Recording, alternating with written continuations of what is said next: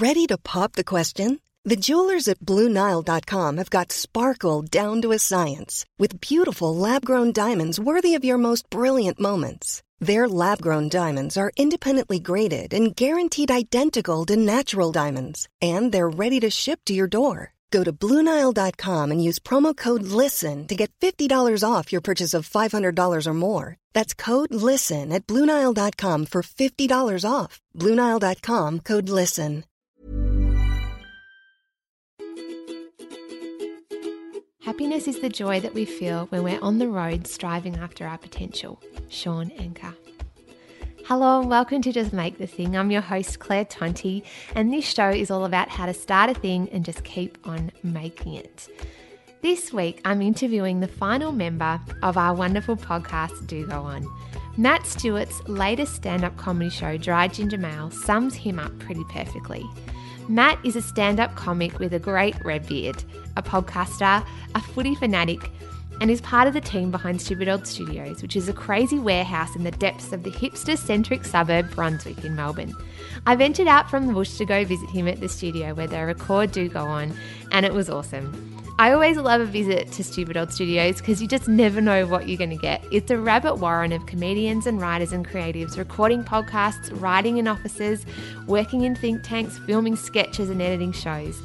They produce a lot of amazing comedy, including Auntie Donna's show, and we have lots of our podcasters who work out of that studio. If you go to Stupid Old, you'll often stumble on someone working for the ABC or wearing a ridiculous costume.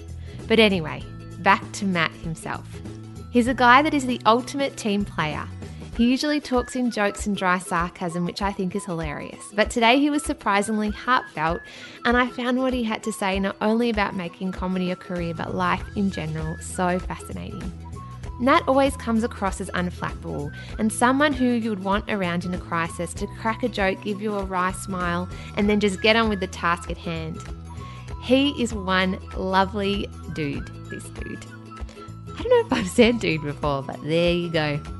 Okay, here is the hilarious Dry Ginger Male himself, Matt Stewart. Let's start and I'll ask you some questions.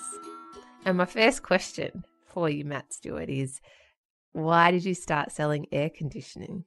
Why did I start selling air conditioning? Yeah, and how long ago were you doing that particular job? I think I finished it a bit over 3 years ago. I started selling air conditioning because I was just back from an overseas trip. I went to Europe for a few months with some friends, and to leave, I quit my supermarket job, which I was doing probably too far into my 20s. And yeah, so when I got back, I needed some money. I'd borrowed money in the end. I extended my trip by a month.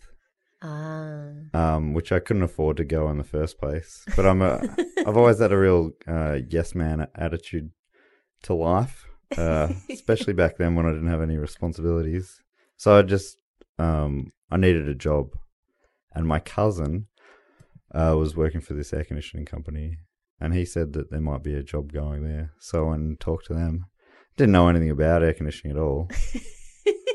It's funny, like they were asking me real basic questions like, do you know what the difference between evaporative cooling and refrigerated cooling is? And I'm like, I think I've heard of those words. I think I've heard those words before. And at the same time, my sister was working at a casino in Queensland, and she said, your lifestyle will really suit the croupier lifestyle. Like, you can take that anywhere. You could go work on the cruise ships, the casino cruise ships. I'm like, all right, I'll apply at Crown. So I applied for a few different jobs, and on the same day, I went through Crown College. They have What? Hold on. You went through Crown Casino College. Well, I don't know. I can't remember what they call it, but it's basically what it was. There was this big day where you went in. I think I heard it was like their training facility is the second biggest casino floor in the Southern Hemisphere or something, and it's not even a working. I think that's true, or at least it used to be. So yeah, I went through that, and on the same day I got both jobs, but I was sitting with the air conditioning boss in his car when I got the call from Crown. So I was like, if I got the calls in the opposite order, yeah, I would have ended up working at a casino. It feels like a pretty loose way to live your life. just What? leaving it up to chance like that. Like not even going for jobs in the same industry. One's a sales job and one was like a gambling. stealing people's money. Yeah, that's true, I guess. I mean, both are kind of taking people's money from them. They are. So I guess they're in the same genre. Providing a service. Providing a service is a more positive spin. Yes, yeah, exactly. One, you're keeping people cold. Yes. And the other one, you're taking their money. And their house, which leaves them out in the cold. Exactly. There you go. So very That's why similar. you're the comedian. Yeah, totally similar. I could see that. So, did you enjoy being a salesman? Sort of. I hated it. I found it really scary at first. I remember because they'd make the appointments. People would call up and say, I want an air conditioner. And then you'd go to their house and be the expert. So, which got easier as I learnt more about it. But at the start, saying I was an expert when I'd only just recently found out what air conditioning meant, I don't think I was very convincing early. But I remember sitting in my car just going, shit. Heart pounding. Going in there going, oh no. They're going to see right through me. I don't know any answers. Please don't ask me any questions. Did you literally go, yep, that's an air conditioner? Yep. Yeah, I reckon we could sort that out for you. No doubt about that. We can make your house cold. Yeah. Don't worry. I got this. But I just I think the first day especially, I just wanted to get out. Like, I just wanted to get out before they found me out as a fraud. Oh, so you had to just run in and run out. Yeah. But I mean, there was plenty of safety nets around. I could always, I'd take everything through the boss. Yeah. He wouldn't let me, put in the wrong thing or, Yeah. I haven't thought about that job in a while. But it's funny, I do think about it. I haven't thought about those early days, but I think about it all the time. I use it as an example too often. I'm like, oh, that's like back in my air conditioning days. There'd be, I always seem to, it must be tedious for Evan, who I run Stupid Old Studios with, because I reckon once a week I'll be like, oh, I reckon we went through a similar thing back with the air conditioning. That's the lesson I learnt. Back in the day. Air conditioning wisdom. Oh, just spilling it everywhere. Yeah. All the time. What are some things that job taught you? Because I want to ask you a bit more about how you got into comedy, but before that, what are some things that it taught you now that you run your own thing? I think they're like different business lessons. I think running businesses, there's a lot of things that overlap across different businesses, dealing with clients or each other. There's just little things you just learn. And I work. The guy who was my boss back then, Scott, I think he's a real wise man. So there's probably more him I learnt from rather than air conditioning in itself. Not the machines didn't teach you anything. No, the machines didn't really teach me anything. Yeah, although I find them fascinating. But I also, we hardly have any air conditioning here. I don't really. Ideally, you don't have air conditioning because it uses so much power, and we should just be able to deal with it. But so I mean, all these having that as a philosophy didn't help me because I worked on commission. Oh. Just go to people. But I'm like, honestly, do you really need? On principle, it's bad for the environment. I'm like, if you definitely need it, then let's figure this out. But do you really need it? Why don't you just use a handheld fan? just lay it down. Yeah. Singlet, shorts, you'll be fine. Couple of cool bevies. Crack a window. Yeah, excellent. Well, I'm glad you're in comedy now and not in air conditioning sales. What made you, I know you went and did the Royal Comedy Festival, but what made you go, okay, comedy, this is a thing, I'm going to do it? I don't know, it's something I love my whole life, but to actually have any confidence to do it took me a very long time. I never thought I was worthy or like had the skills or whatever. Because, everyone's funny, pretty much, I think. Most people are funny. Yeah, well, I'm funny. Yeah, you're funny. I think most people are funny. Yeah. And I just thought I was just, normal person funny. And then, different people suggested I should do stand-up. I'm like, honestly, it's a different breed of human who can do it. It's not, I'm just a normal person. They're not normal. Stand-up comedians are like, they're born different. They're geniuses and but I didn't realize that anyone really can do it. Maybe not everyone would be the best, I'm not the best, but you do it if you enjoy it. Man, I'm not making a whole lot of sense here, but No, you are. You totally are, 'cause that's how I think about comedians. I yeah, think they're so like a different species. yeah, I just grew up watching them on TV and stuff. Just like what a magical human they are. And then, but I started working more with people who were performing stand up, and they were very encouraging. People who ended up making Stupid Old Studios with me, like Alistair Trombley Birchall and Andy Matthews, who do Two in the Think Tank. They were both always very encouraging, especially Al. I don't like. I almost definitely would never have done it if it wasn't for Alistair and his support. Oh, how did you meet those guys? All five of us from Stupid Old met at SYN, which is the Student Youth Network in Melbourne. So we all just met there volunteering. We all worked on they did a breakfast TV show, which was an hour of live breakfast TV, kind of like a Today Show or a Sunrise or something, only for younger people, and on no budget. And so I hosted that with Alistair. We just got paired up. We both separately auditioned for it and got paired up together. And I don't think hadn't even met him before then. And Evan, who also was at Stupid Old. Stupid Old Studios is the place that we're here now. It's also a production company or whatever, for people who don't. Yeah. For the majority of people listening who don't know what the fuck we're talking about. And then the following season, Beck and Andy were the co-hosts. So the five of us, after that, decided for some reason we wanted to get a warehouse studio. I can't remember exactly. I think it was Evan and Andy maybe driving that. And I'm like, I want to be involved in this. And then, yeah, that's how the studio started. Was that the question? It was part of the question. Yeah, it was also because it's a big jump from like traveling and then being an air conditioning salesman to going in to do SYN. Did you what made you choose SYN in the first place? SYN, I flicked through to them on the TV on Channel 31 like years before, and I'm like, I really should do that.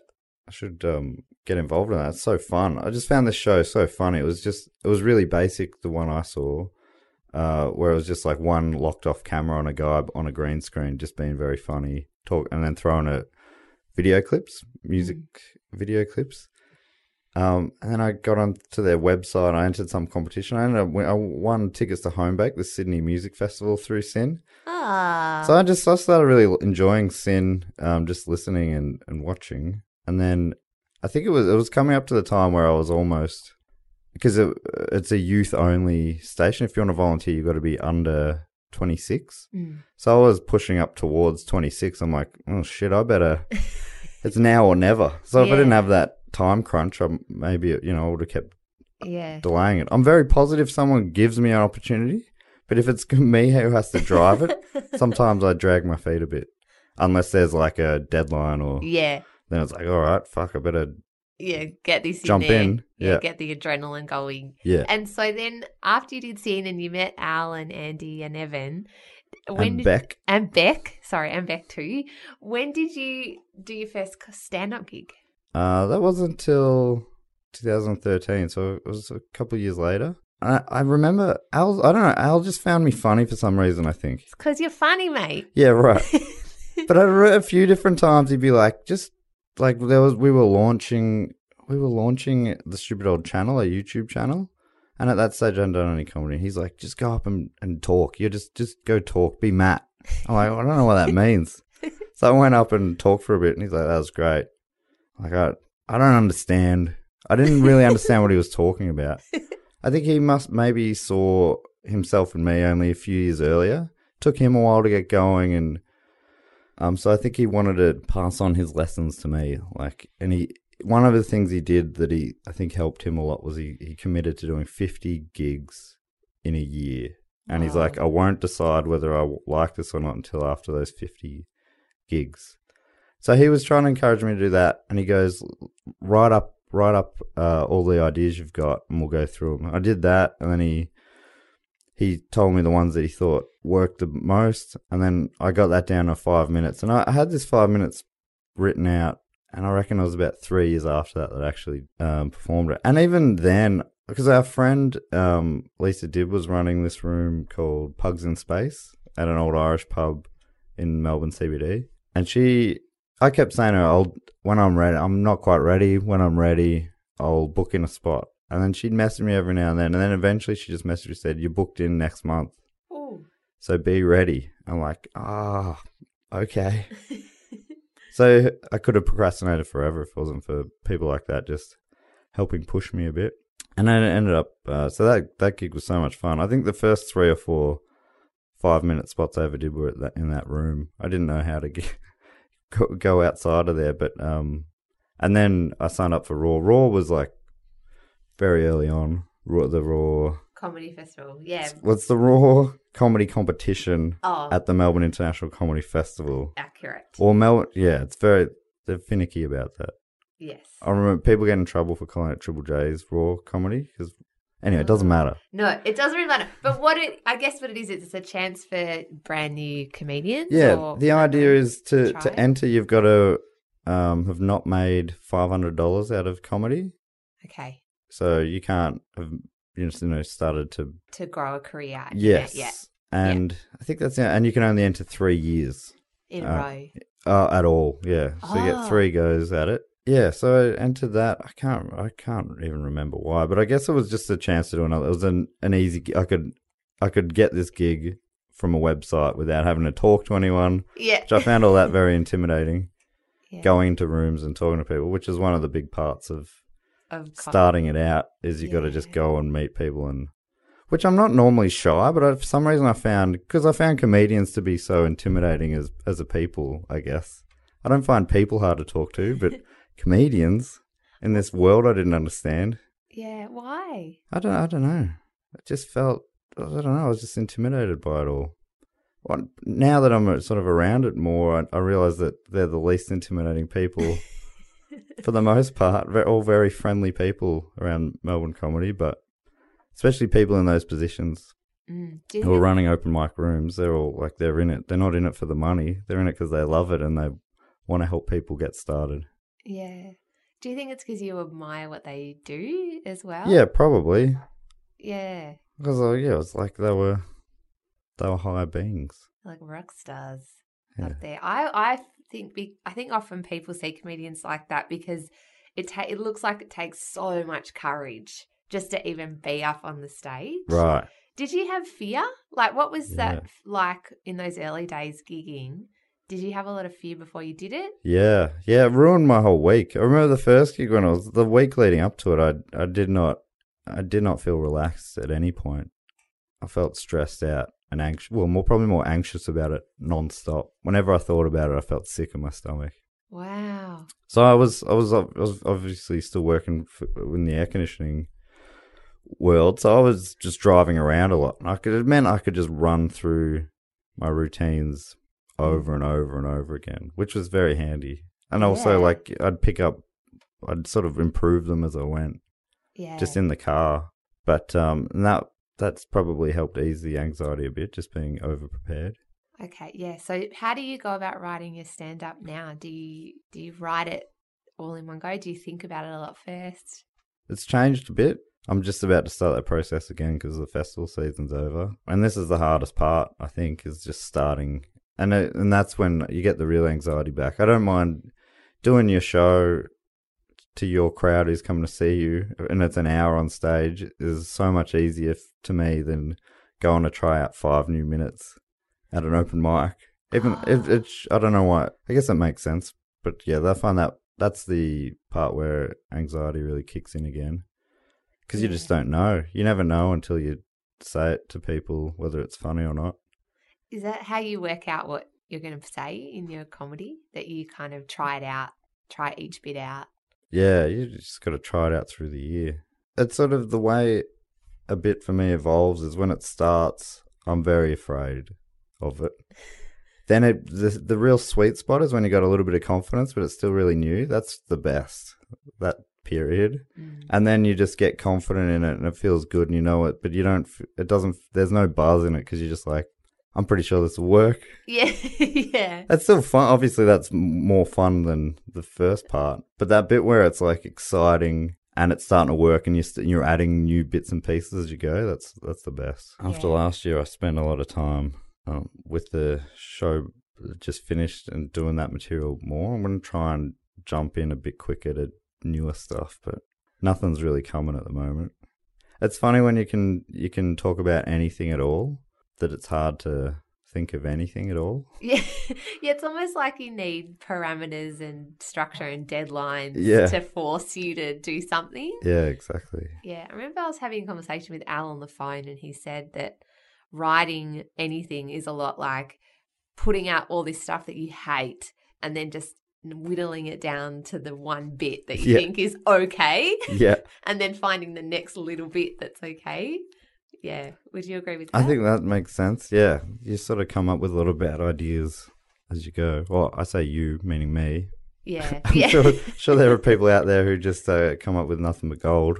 Yeah, completely. Oh, he's coughing. Excuse me. Poor guy. Sorry about that. Oh, no. That's it. We're finished. Surely Raw can just chop that out. Surely he can. He's swift. How good is that He's you've just got someone who does your editing? Oh, it's the freaking best thing in the world. It's so amazing. And I'm the worst because I'm the same as you. I need a deadline.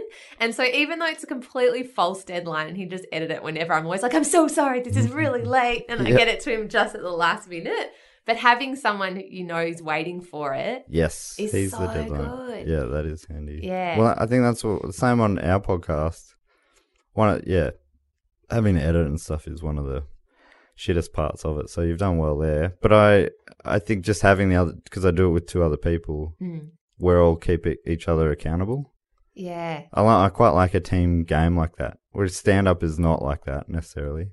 Yeah. I think that's why it's cool to give yourself a bit of a team with stand-up. Just, you have work with a director or and a producer, then you've got other people helping you stay accountable, or even friends who are also going through the same things. Do you bounce ideas off all the guys here in Stupid Old?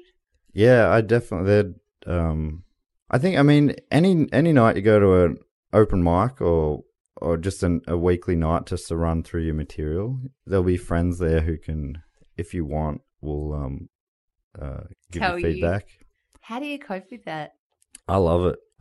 I think because I just want to be better, so I'll always be open to hearing feedback. Yeah, you don't find it hard I think, at any point? Not necessarily. You don't always agree with what people say, but I think it's just good to get a different perspective. Mm-hmm. Obviously, people can tell you in different ways. If they're talking to you in a respectful sort of way, they're not just going, that shit. Yeah. You're a loser.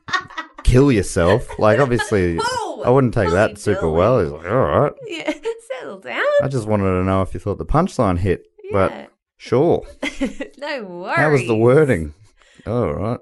No, but yeah, I think I love that. And I think that's the only way bits get better. Obviously, the best feedback is whether a crowd laughs or not. Yeah, how do you cope when they don't laugh? Well, not that would ever happen to you. It's never happened to me. Never happened. Never happened. Shouldn't even ask. Well, it depends.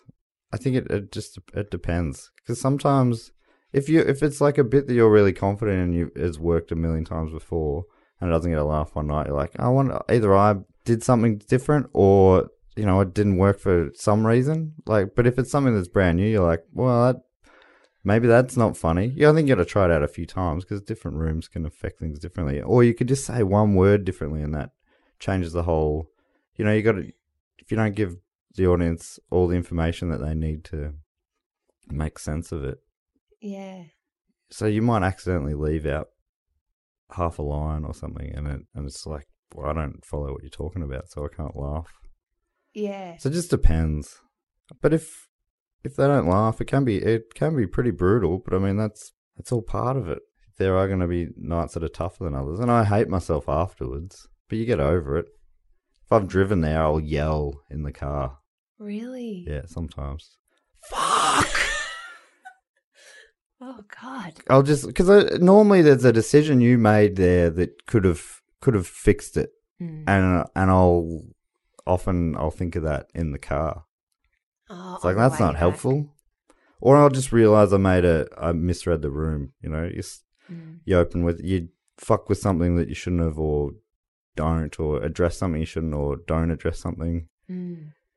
and then you realize it later because it didn't work. You go, I chose the wrong thing there. Yeah. And that's frustrating, but it's also you'll learn for next time, hopefully. Yeah. What keeps you going back each time, regardless of how bad or great the gig goes? I think it feels good. Something I think it's maybe the thing I enjoy doing most. Oh, wow.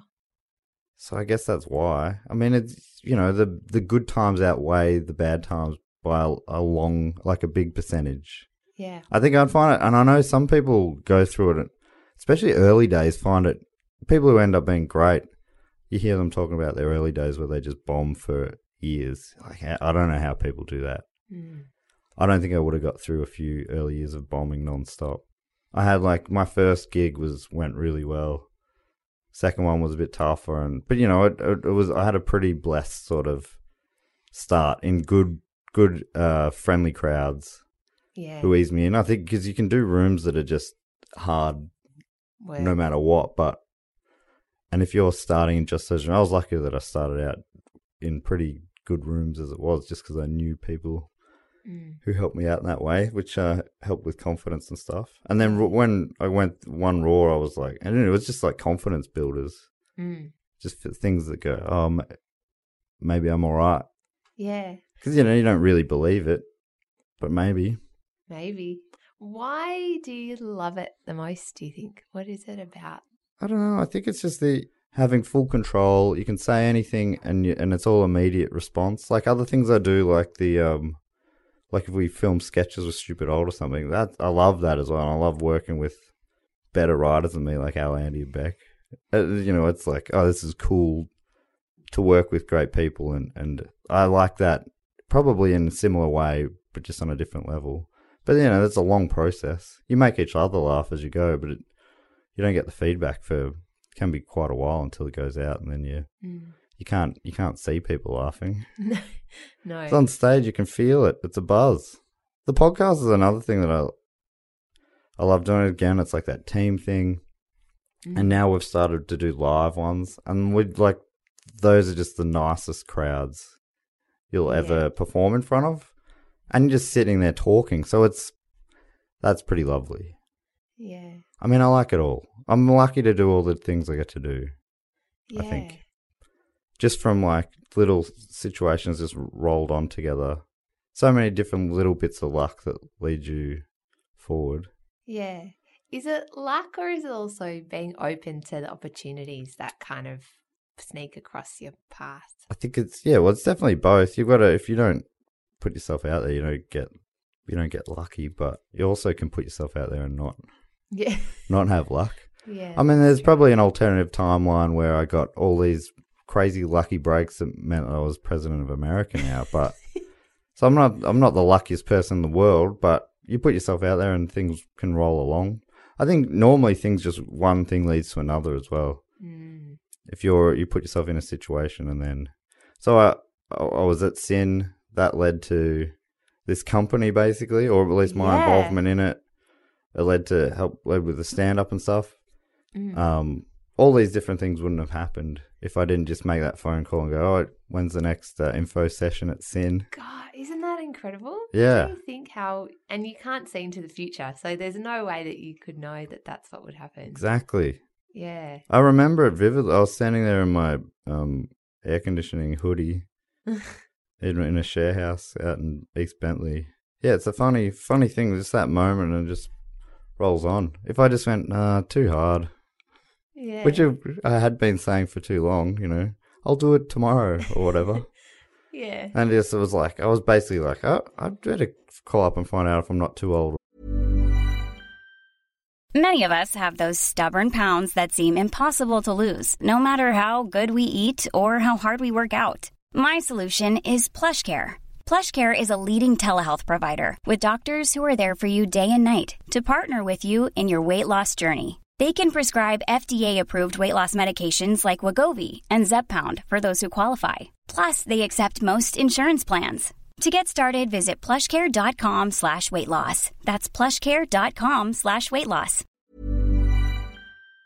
Already. I wasn't sure if it was 26 or 24 or whatever. And you weren't. You weren't too old. I wasn't too old. Wasn't too old. Otherwise, I might still be. But there's different things. Sometimes, like when I'm going to an open mic or some sort of a gig, you're going off to a gig for not a lot of money somewhere. I'd earn more money if I just stayed doing a normal job, and I would be on the couch now watching a movie or whatever. That'd be nice. I think that sometimes, and then I remember that I did used to do that, and I felt unfulfilled, and that's why I'm not doing that anymore. So yeah, do you feel fulfilled now?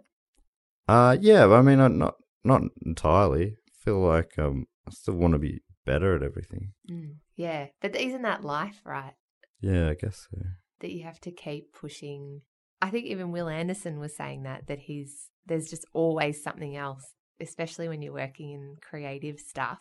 You always want there to be more. You want to better yourself. You want to be pushing the envelope, I guess, or you just sort of get stuck where you are. Yeah, I also think it's got to be something like I reckon that's why super rich and young celebrity type people who reach the top real young hit trouble, because it's like, well, where do you go from here? Yeah. I think it's important to have what keeps you going, to have something to strive for.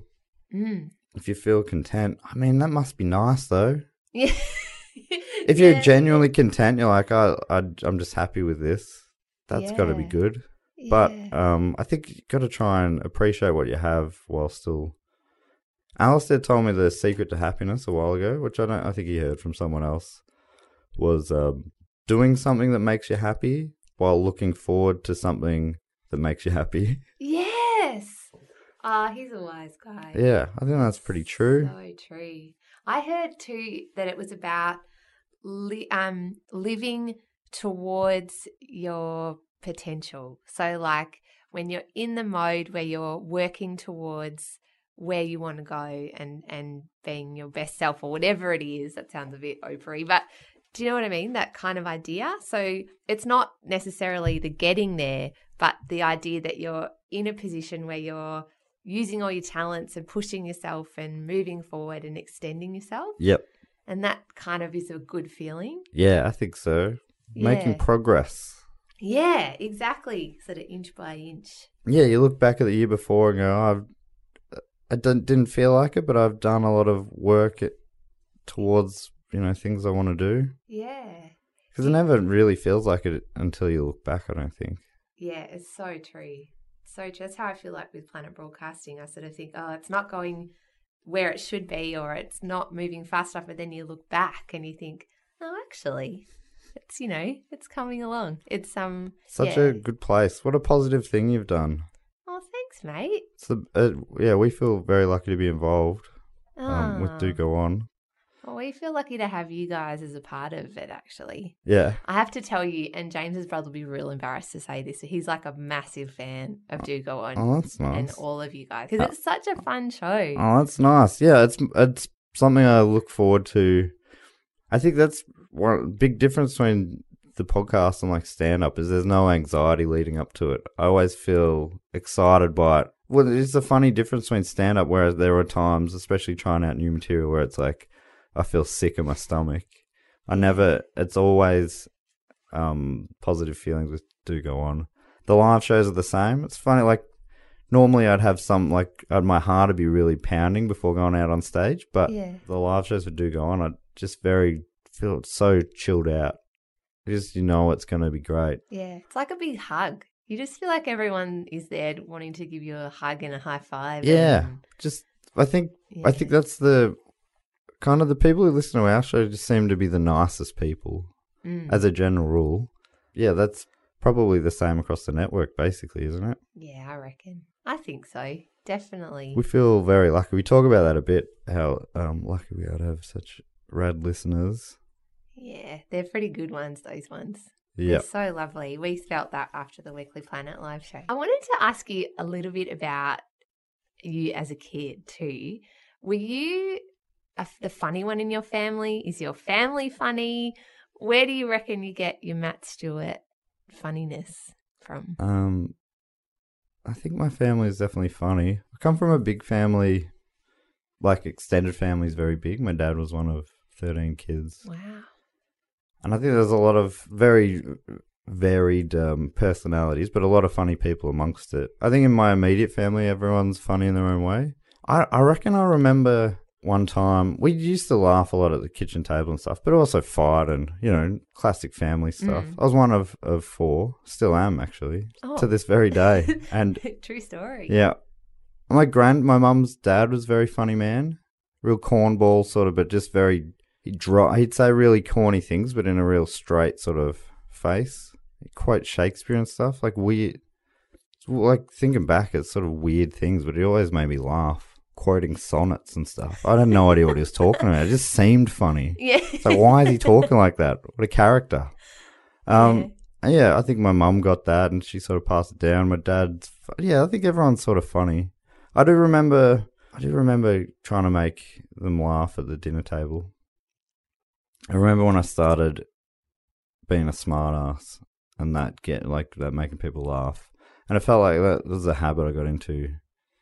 So, and I'm still now, I find it hard to talk sincerely too much, even though we've been doing that basically this whole show, which is weird. But I'm impressed. It's I think it's something about you. You're a real nice, pure person. Can I get that in writing? Please. Whereas, normally I find it hard to be serious too much. I think it's a bit of a bad habit. I definitely know as Jess on Do Go On occasionally. Answer everything like a smartass. Yeah. But I've been trying to, it's something I've been trying to do less of over the last years, just try and be a bit more sincere occasionally. A bit more straight. Yeah. Yeah. Because it just is a bad habit, I think. Well, why do you think you do it? I don't know. I think it just rolled on. Like it made people laugh when I was a kid. And then it just became a habit. But now, you just got to pick your time. Yeah. Yeah. Sometimes people want an answer. Yeah, exactly. So why are you having to subvert, the question in this very simple, do you want a coffee or not? Yeah. Why are you going down this weird tangent? Oh, I don't know. I shouldn't. I'll try and be better. But sometimes it's also great, though. Because sometimes people are too sincere all the time and get bogged down in it. Yeah. Yeah. Well, hopefully I can strip it back and then figure out when to be sincere and when to be a dickhead. Yeah, that's there you go. That's something to strive for. Yeah. On the podcast, it's pretty much all been a dickhead. Yeah. But a good one. A good dickhead. That's all I want to be. Yeah, good Put that on my grave. Yeah. Good quality dickhead. Yeah. Rest exactly. in peace. Yeah, exactly.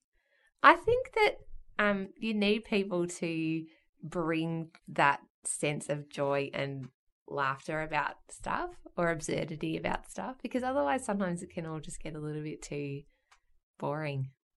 Yeah. I just think that there's got to be a balance. Yeah.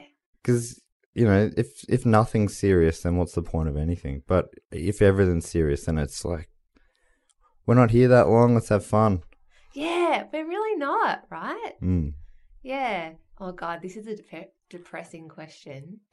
Do you ever think about the fact that we're all going to die one day? Yes. Yeah, I think about that. Yeah. I think about that probably semi-regularly. Yeah. Really? Yeah, I think in my 20s I didn't, and then in the last couple of years, in my 30s, I've started to realize it. I think I think that's probably how it happens. You live like you're going to live forever in your 20s, and then it all kicks in.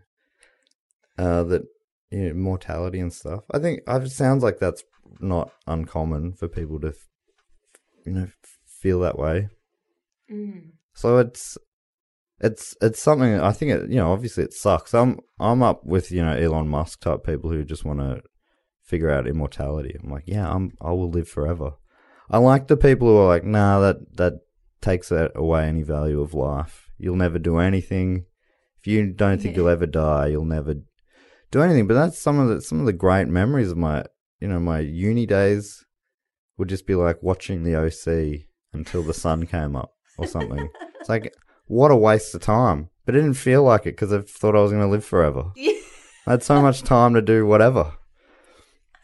Yeah. I used to do that with Scrubs. That was great. Scrubs. I'm one of those people that thinks that because everything has an expiration date, it kind of gives it a sense of like, this cake is so delicious, or like this moment is really awesome because it's not going to be here forever. I think that's great. I think that's the way I should think. So how do you want to live forever? Do you want to have your brain in a computer? No, I just want to be this forever. So how old are you now? 34. 34. So you want to be 34. Well, look, I'd even dial that back to 29. Oh, okay. That's an exact number there. Well, look, I had to pick one. I started with 20 and I had to... 29 was a good year. What did you like about being 29? That's when I first did stand-up.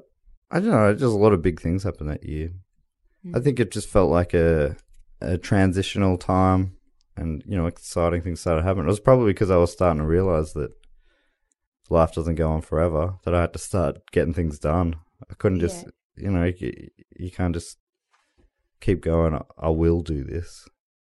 Yeah. It's like the ultimate deadline for you. Yeah, that's right. Clock's ticking, mate. Yeah, I actually reckon it'd be disastrous for you to live forever. You'd literally never do anything. I would not do anything, but I think, it's true. It probably really is not ideal for me. No, you need some kind of urgency. Yeah. To get the stuff done. That's true. What advice do you have for people who might be like you, working in air conditioning or at the supermarket or where I used to work at a cinema and are a bit stuck?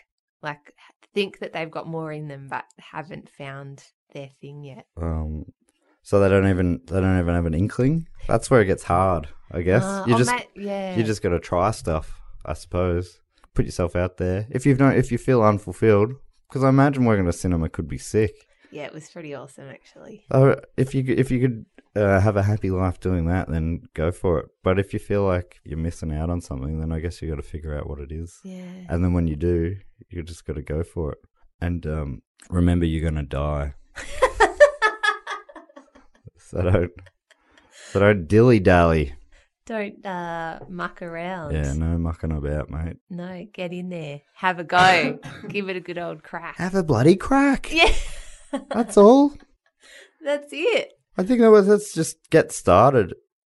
And ideally, depending on what it is, ideally working with people who have similar interests. And I think that's the best way to keep motivated, keep moving forward is working with others. Unless what your big goal is like a solo trip around the world, then obviously that makes it harder. But maybe you could still talk to people on a walkie-talkie.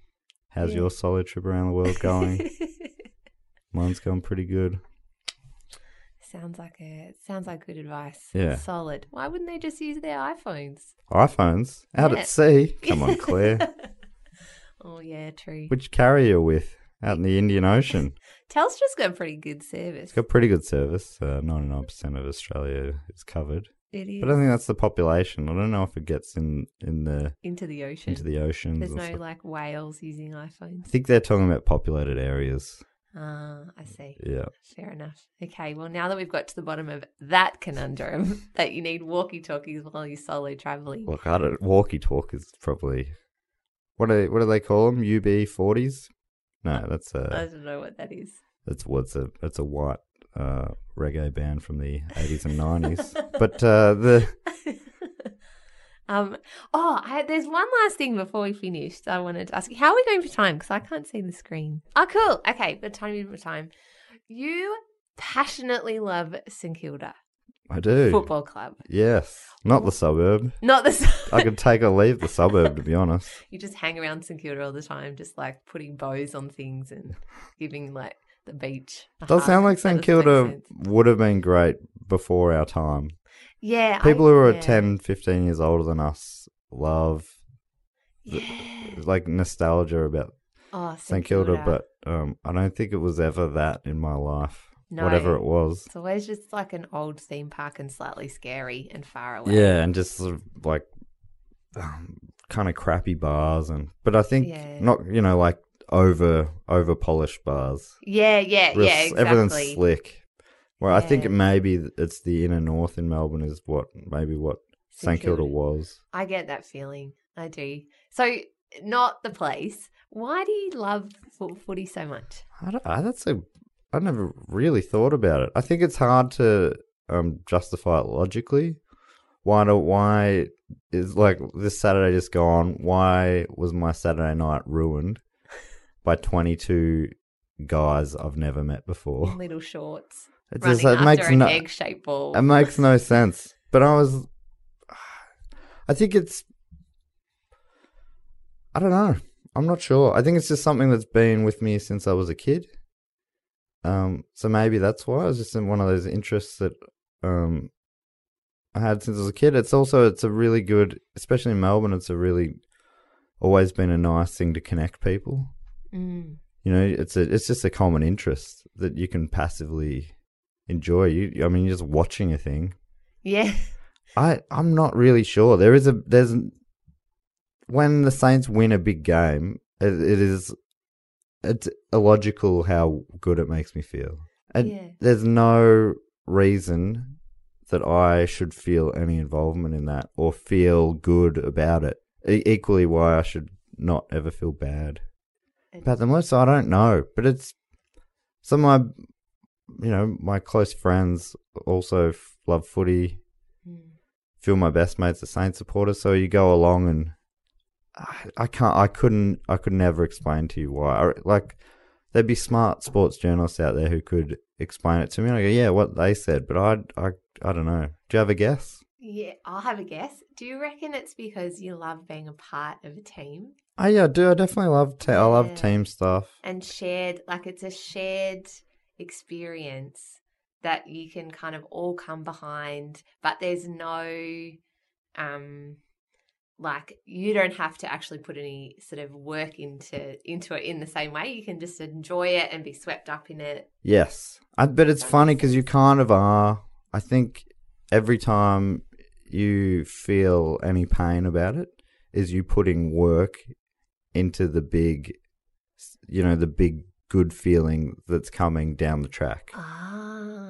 Because I don't think if you just come in, because I go for the Saints aren't a good team, right?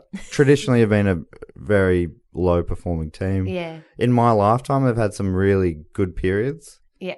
And they've got very close a few times, but I think all the pain and sadness that without that the big celebration that I hope is coming in my life when we win a premiership, that would mean a lot less. Yeah, without the hardship. I've told friends and family, don't expect to see me for a week after we win a premiership. Don't worry about me, I'll be fine, but I'm just going to follow the night. And I don't know where it'll end up, but it could be overseas. Oh, wow. I don't know what'll happen. I'm just going to say yes to everything, and I'll see you later. Hopefully alive. Hopefully alive, yeah. Yeah, hopefully you're not going to be too old. But if not, what a way to go out. Oh, what a way. Yeah, full of joy. I think, I definitely do enjoy team things. I love things where, because that's one thing about just stand-up is, when something goes great, it's a selfish sort of pursuit. You feel great, but there's something really nice about feeling great and people equally being able to feel good or even better about it than you. Yeah. That's really nice. That's why I love the podcast. I think me, David, just to say it a bit, that it's all of our favourite thing to do. Mm. And I think I've named so many things that are my favourite thing to do. Yeah, you just love everything. But I got a lot of equal favourites. But yeah, that is something really nice about that. It's just a fun thing to go out and enjoy, especially with the podcast, like the live episodes. We talked about like each one of us sort of would be in the zone on that particular day, and I love it seeing Dave and Jess just smashing it. Yeah, you're still sort of a part of it, but it's just a nice thing, like a shared energy. Yeah, and I guess maybe that's what the footy thing is. Is this podcast normally a babbling thing? Yeah. Great. It's the good babbling, rambling one. Go listen to the Luke and Celia Piccola one. That's so cool you got them on here. But It was pretty, but it was quite rambly too. I don't think it was that rambly. I think they keep each other in check somewhat. Whereas I don't have anyone doing that to me, and I feel like at least I will never listen to this because I feel like this would be fucking painful. This would be my worst nightmare, listening back to me talking like this. No, why? Why? I'm going to pretend it doesn't exist after we stop. Okay, that's Mate, healthy. I'll retweet it for you, but that's it. That you're done. you pretend you've just blanked it out. Yeah. Okay. I'll cope with that. It's all right. Well, before we go, I love the fact that clearly what you love is like sharing stuff with everybody, like that energy, whatever. If it's a really great footy win, or if it's a podcast, or if it's stand up, it's that like transaction between the energy of like that positive energy from the crowd or from people who are supporting it or the team. And yeah, that's pretty, I reckon that's pretty common though, right? I think isn't that how people like to operate? I think so. I think that's why most people prefer to go to celebrate someone's birthday rather than having their own birthday party. I think people like being a part of a bigger thing. I guess that's true. That's why religion's popular. Actually, or it used to be. True. People go to church to be part of something bigger. Yeah. People talk about footy like it's a religion. Yeah, it so fascinates me. Yeah, because I am not into. I used to love to follow, and I follow Geelong, but I'm not. It just amazes me when I go to a footy match how into it everybody is. I think with Geelong, I think I can understand. You've had a lot of success. It's meaningless. You won 3 premierships in the last 10 years. It's like, what? I mean. Yeah, what but does it matter? The pain before that. There was a lot of pain. There was a lot of pain. That first win must have been so good. Oh, yeah. Yeah. I mean, I had not invested the amount of pain that necessary. Because as a kid, I invested the pain and then I just like moved away from footy. I think that's pretty common. My siblings have all done that. They couldn't really give a shit about it anymore. Yeah. Not that they super did at the time. Yeah. It's also something that, oh, fuck. I was just about to start on another track. But it's just I think I'll go through waves of being logical about it, like, Matt, what are you doing? And I haven't been to a game this year. Like, I decided to prioritize other things, like things that I'm connected to directly. Yeah. I'll go if I'm free. I'm going this week. But, Comedy Festival basically meant I haven't been able to go to any of them so far. Yeah. But in the past, I would have rocked up to one of our live podcasts at the last second because I'm like, I've got to go to the footy before. But now I'm like, I don't have to go to the footy before. Oh. I don't have to. I still am a member, but why has that changed? I think it's just because I realised that the world, this group of 20-something strangers is less important to things that I'm actually doing myself. I think I remember getting late, arriving late to my good friend's 21st birthday parties because I was coming from football. Oh, wow. So I'd be getting there in a Saints jumper. It's bizarre behaviour looking back on it. It doesn't make any sense. Yeah. It's like I think you can miss this game of football that I can't remember now for your friends, what at the time seemed like a big deal. Obviously, birthday parties aren't necessarily, but, you're there to support your friends. Yeah, show up for them and be there. Birthday parties are great. I love birthday parties. I wish people didn't drop off on them as you get older. I like it when it's just every year. Let's just have a party. Every year, just have a birthday party. I am so into that.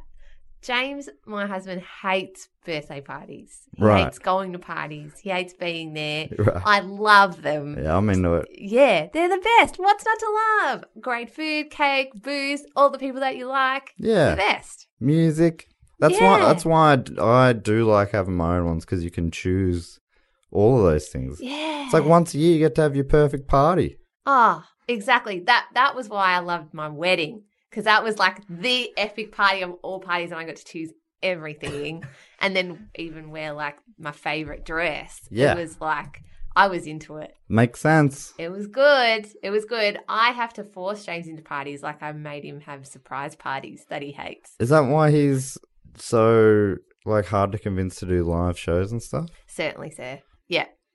Hates it.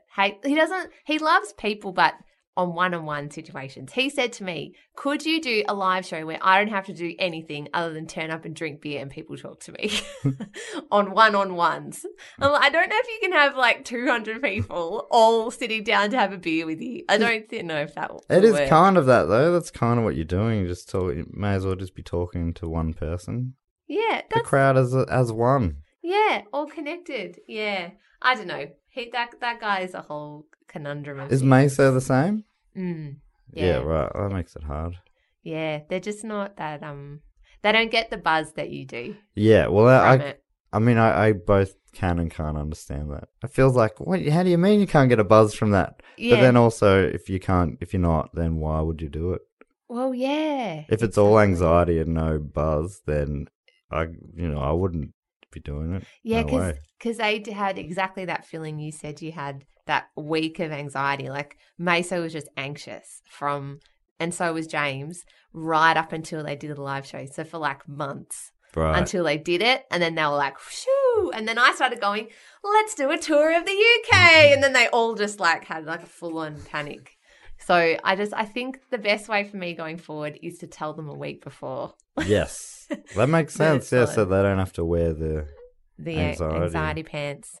Yeah. Okay, well, our ramble probably should come to an end. It should. So, where can we find you? What are you doing at the moment? Are you doing more stand-up gigs? I think you are.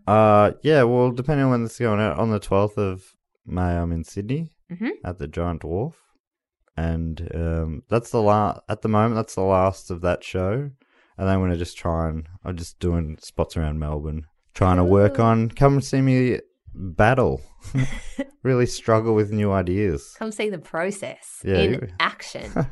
Absolutely. And let me whisper any ideas you have, just concepts for jokes. Just whisper them to me at the gigs, and I'll appreciate that. While you're on stage. Yes. While I'm on stage, yes. Yeah, that sounds like a good idea. And we can also obviously find you at Do Go On Pod. At Do Go On Pod, across all the different things. Across all the Twitters and Facebooks so much and fun. all the things. If you like, the live ones were all great. Especially, I think the last one, which was the Munster Rebellion. So much fun. I don't know if I fully captured it in the recording, but fuck, it was electric in the room. Felt so good. All that energy stuff. Yeah. It's a good one. Well, thanks, Matt Stewart. Thanks, Claire Tonti. Okay, goodbye. Bye. You've been listening to a podcast with me, your host, Claire Tonti, and with the hilarious dry ginger male himself, Matt Stewart. To find out more about our podcast, you can visit planetbroadcasting.com. You can email the show at justmakethethingpod@gmail.com.